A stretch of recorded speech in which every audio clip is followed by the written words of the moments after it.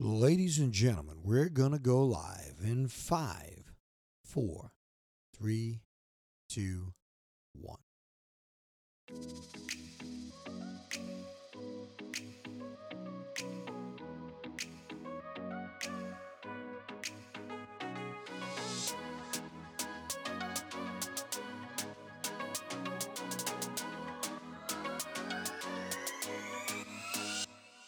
Ladies and gentlemen, thank you for allowing me to come into your life for the next few minutes. I hope you find my voice somewhat inspirational, a little motivational. It just gives you another way of looking at things. And with that being said, let's jump right into it. All right, ladies and gentlemen, listen, welcome. I'm sure that everyone here and around the world has been wondering where LBJ's been. Well, ladies and gentlemen, I'm going to take a little time here this morning and I'm going to explain to you exactly what has been going on in the past couple of weeks in my life. First of all, I feel like I owe you an apology because I've been away for a while. It's definitely been a couple of weeks. I haven't put anything out, and I thought about you guys so many times, and I had a personal crisis myself that I had to deal with, and I'll explain to you that in 1 minute. But I've been gone for a while. It's been a couple of weeks. It has bothered the heck out of me because I love talking to you fine people here and around the world and sharing my thoughts, my dreams, my goals, and listening to some of the things that some people send in to me and questions and comments and accolades and whatever the case may be, good, bad, or indifferent. That's not what it's all about. All right, so let me tell you what happened. Ladies and gentlemen, again, I keep saying it. I feel like I owe you an apology, but what happened is, you know what's going on in the world today. We have this pandemic. We have this coronavirus, and it is affecting so many people here and literally around the world. And what happened is, I'm going to give you a short story in the background. Maybe you can understand where I've been, what I've gone through, and where I am right now. All right, what happened is, school was out for a little bit of a break, and the family was home, and I was getting a break from work. And one evening, after dinner, after watching a little TV around the house with the family, everybody went to bed.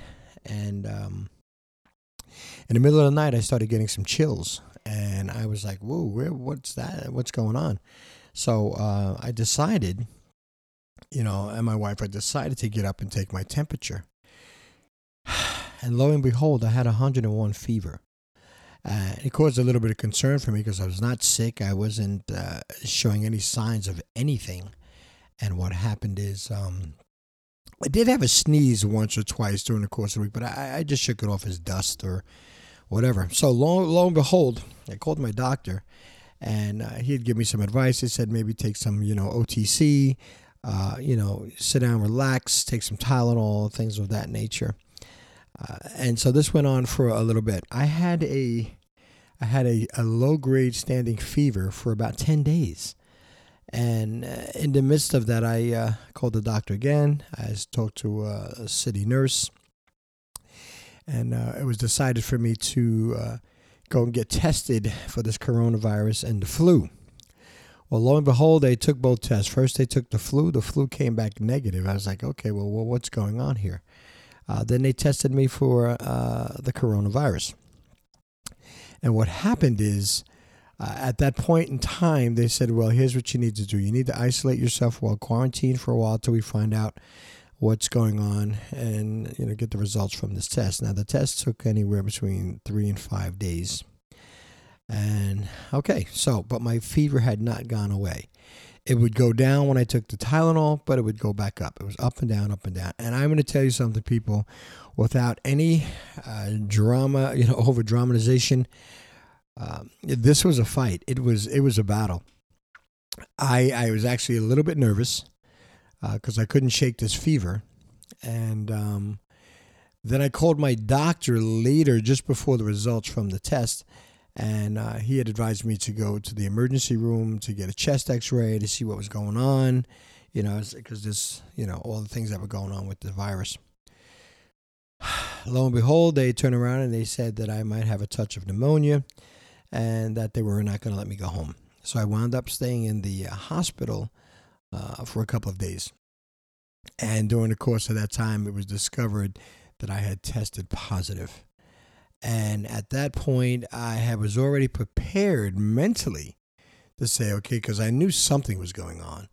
And now what we need to do is we need to address the problem, deal with it. I don't want my family to panic and get upset and, worrying about me and stuff. And that's what happened. So I did all that, came home. I've been quarantined for a little bit, and much better thanks to. Let me tell you something. I'm all over the place, but the healthcare system, the healthcare workers, not the system so much, but the workers. Oh my God! I mean, listen. What I do for a living, whatever you do for a living, I'm sure you're good at it. But I am telling you, these people were putting their lives on the line every single moment. That is no exaggeration. I saw it firsthand. I saw it up front, up close. They took care of me. Thank God that they did what they did for me. That's why I'm sitting here right now. There were so many people that were sick. There were so many people that were losing their lives. And every moment I heard someone lose their life to the virus, I just looked up and I thank God, that I didn't have to have that happen to my family. Again, it's not over dramatizing it. It's a serious business. There's so many sick people, but those healthcare, I would, if there's anything that I can do, which I plan on doing something. It won't be a lot. I'm not rich, man. But I want them to understand and recognize that they really, really work their butts off. I'm sure here and across the country and around the world, and they deserve every accolade that they get in terms of what they're doing with this pandemic. So that's where I've been. I've been under the weather. I was kind of leery about putting out the podcast. I was kind of leery about putting it out there, and just kind of an insecure kind of thing. However, I do want you to understand one thing. The reason why I'm putting out, because God forbid if you or family or friend or someone is stricken with this disease, I'm here to tell you that it's not a death sentence. Okay, 80% of the people that do get this thing will survive, but I will tell you this: it's not a cakewalk. It is not some casual cold that you have to deal with 5 to 7 days of flu. It is a fight. Your body has a foreign substance that is trying to take over and take you out. And that's where the fevers and everything else come in. So I'm not a doctor. I'm only telling you about my personal experience. And it was definitely one for the books. And that's where I've been. So I haven't put any podcasts out.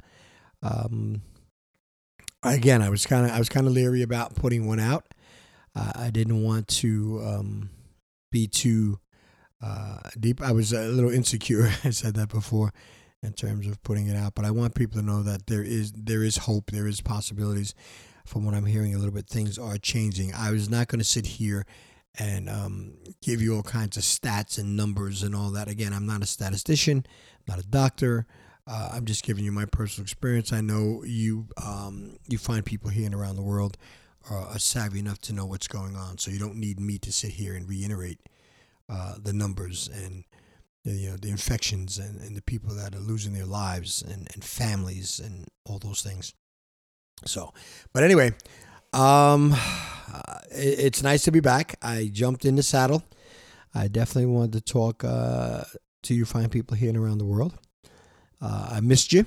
I remember when I started this thing off, I said, even if I had one listener, and I've been doing quite well, thank God. Thank you for allowing me to come into your life for a few minutes.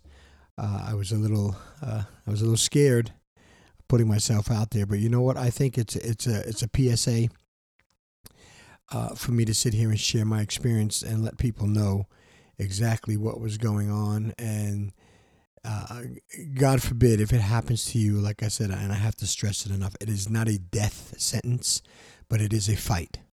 All right, you will be in for a fight, and just hang in there, pull up your bootstraps, and with the support of your family and your friends, you'll get through it. And then unfortunately there's some people that don't. So it's like a contradiction, and I don't want to be contradictory.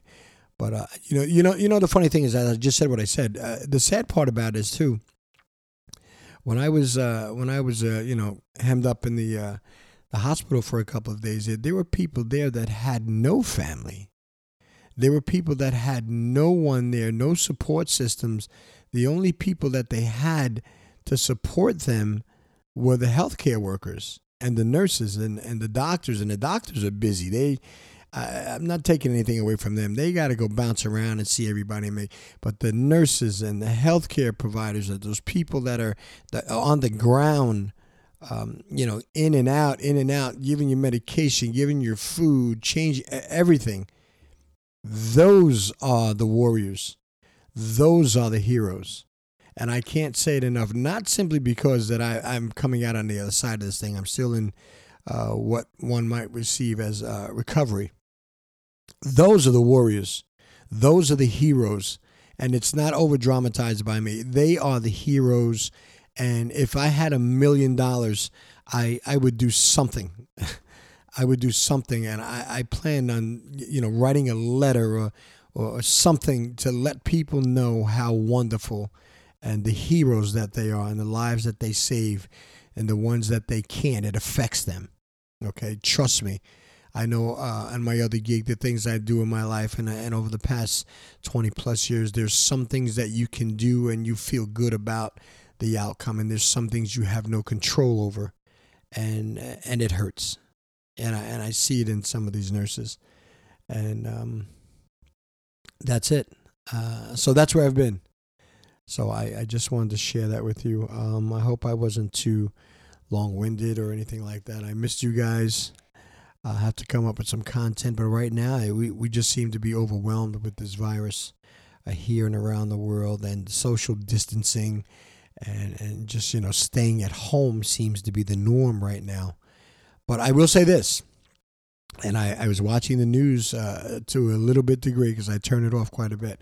I will say this, that it's working. I believe it's working little by little. We're still losing people. Some people are still getting sick, but it's working. And that's important. And I think if everybody just abides by what you've been advised to do to help, slow the progression of this disease, then we can get through this and get back to somewhat of a normalcy. I don't know if it'll ever go back totally to the way it was, because I think people now are going to be more conscious of their health and their hands and washing and touching and all of those things. But that's not a bad thing. But the social distancing and everything else has been pretty amazing. And it's definitely, I think they're saying that there's a little bit of a change happening. So I pray for that. And I know before I let you guys go, I will tell you this, and I've always talked, now I don't talk politics and religion, but I will say this. I'm very pleased to see that on the red side and the blue side and whatever side, that they're working together for the common good of the people of this country, which is absolutely fantastic. And that's what it's all about. It's all about us working together and saving lives and helping. So that's a plus. And then, myself, my higher power, who I choose to call God, has been a very important part of this whole thing for me too. So I just I want to put that out there. All right, ladies and gentlemen, listen, thank you for allowing me to come into your life for the last few minutes. I hope you came to a little bit of an understanding of why I haven't put anything out, where I've been, what I've been through. That is definitely not the whole story. I'm sure I'll share some more of it with you later on. But I just wanted to let you know that I missed you guys. Thank you for your support. Thank you for still listening. By no means or any way is this information or this podcast looking for any monetization or any financial gain from it. This is just something, a public service announcement that I wanted to share what happened with me, what's out there, what people are going through. And I hope and pray that you guys are not going through it either. And if you are, you have my prayers and my thoughts and my well wishes. And that's it. All right, ladies and gentlemen, listen, thank you again. All right, listen, do me a favor. All right, take care of yourself. Take care of your families, because family is so important. Through this whole ordeal, my family has been completely supportive, and they have been the backbone of me getting to where I am right now. My wife, my children, my siblings, family's important. So take care of your families. Take care of yourself. And if you see somebody that needs a helping hand, stick yours out and try to help them. I always say that, because I believe that this one act really, really will make the world a better place. And it's going to be one of those things that help you on your journey through this life to becoming the best person that you were meant to be. Ladies and gentlemen, thank you. I'm LBJ. You're there and I'm here. And you've been listening to the Heartfelt Truth. We will talk again.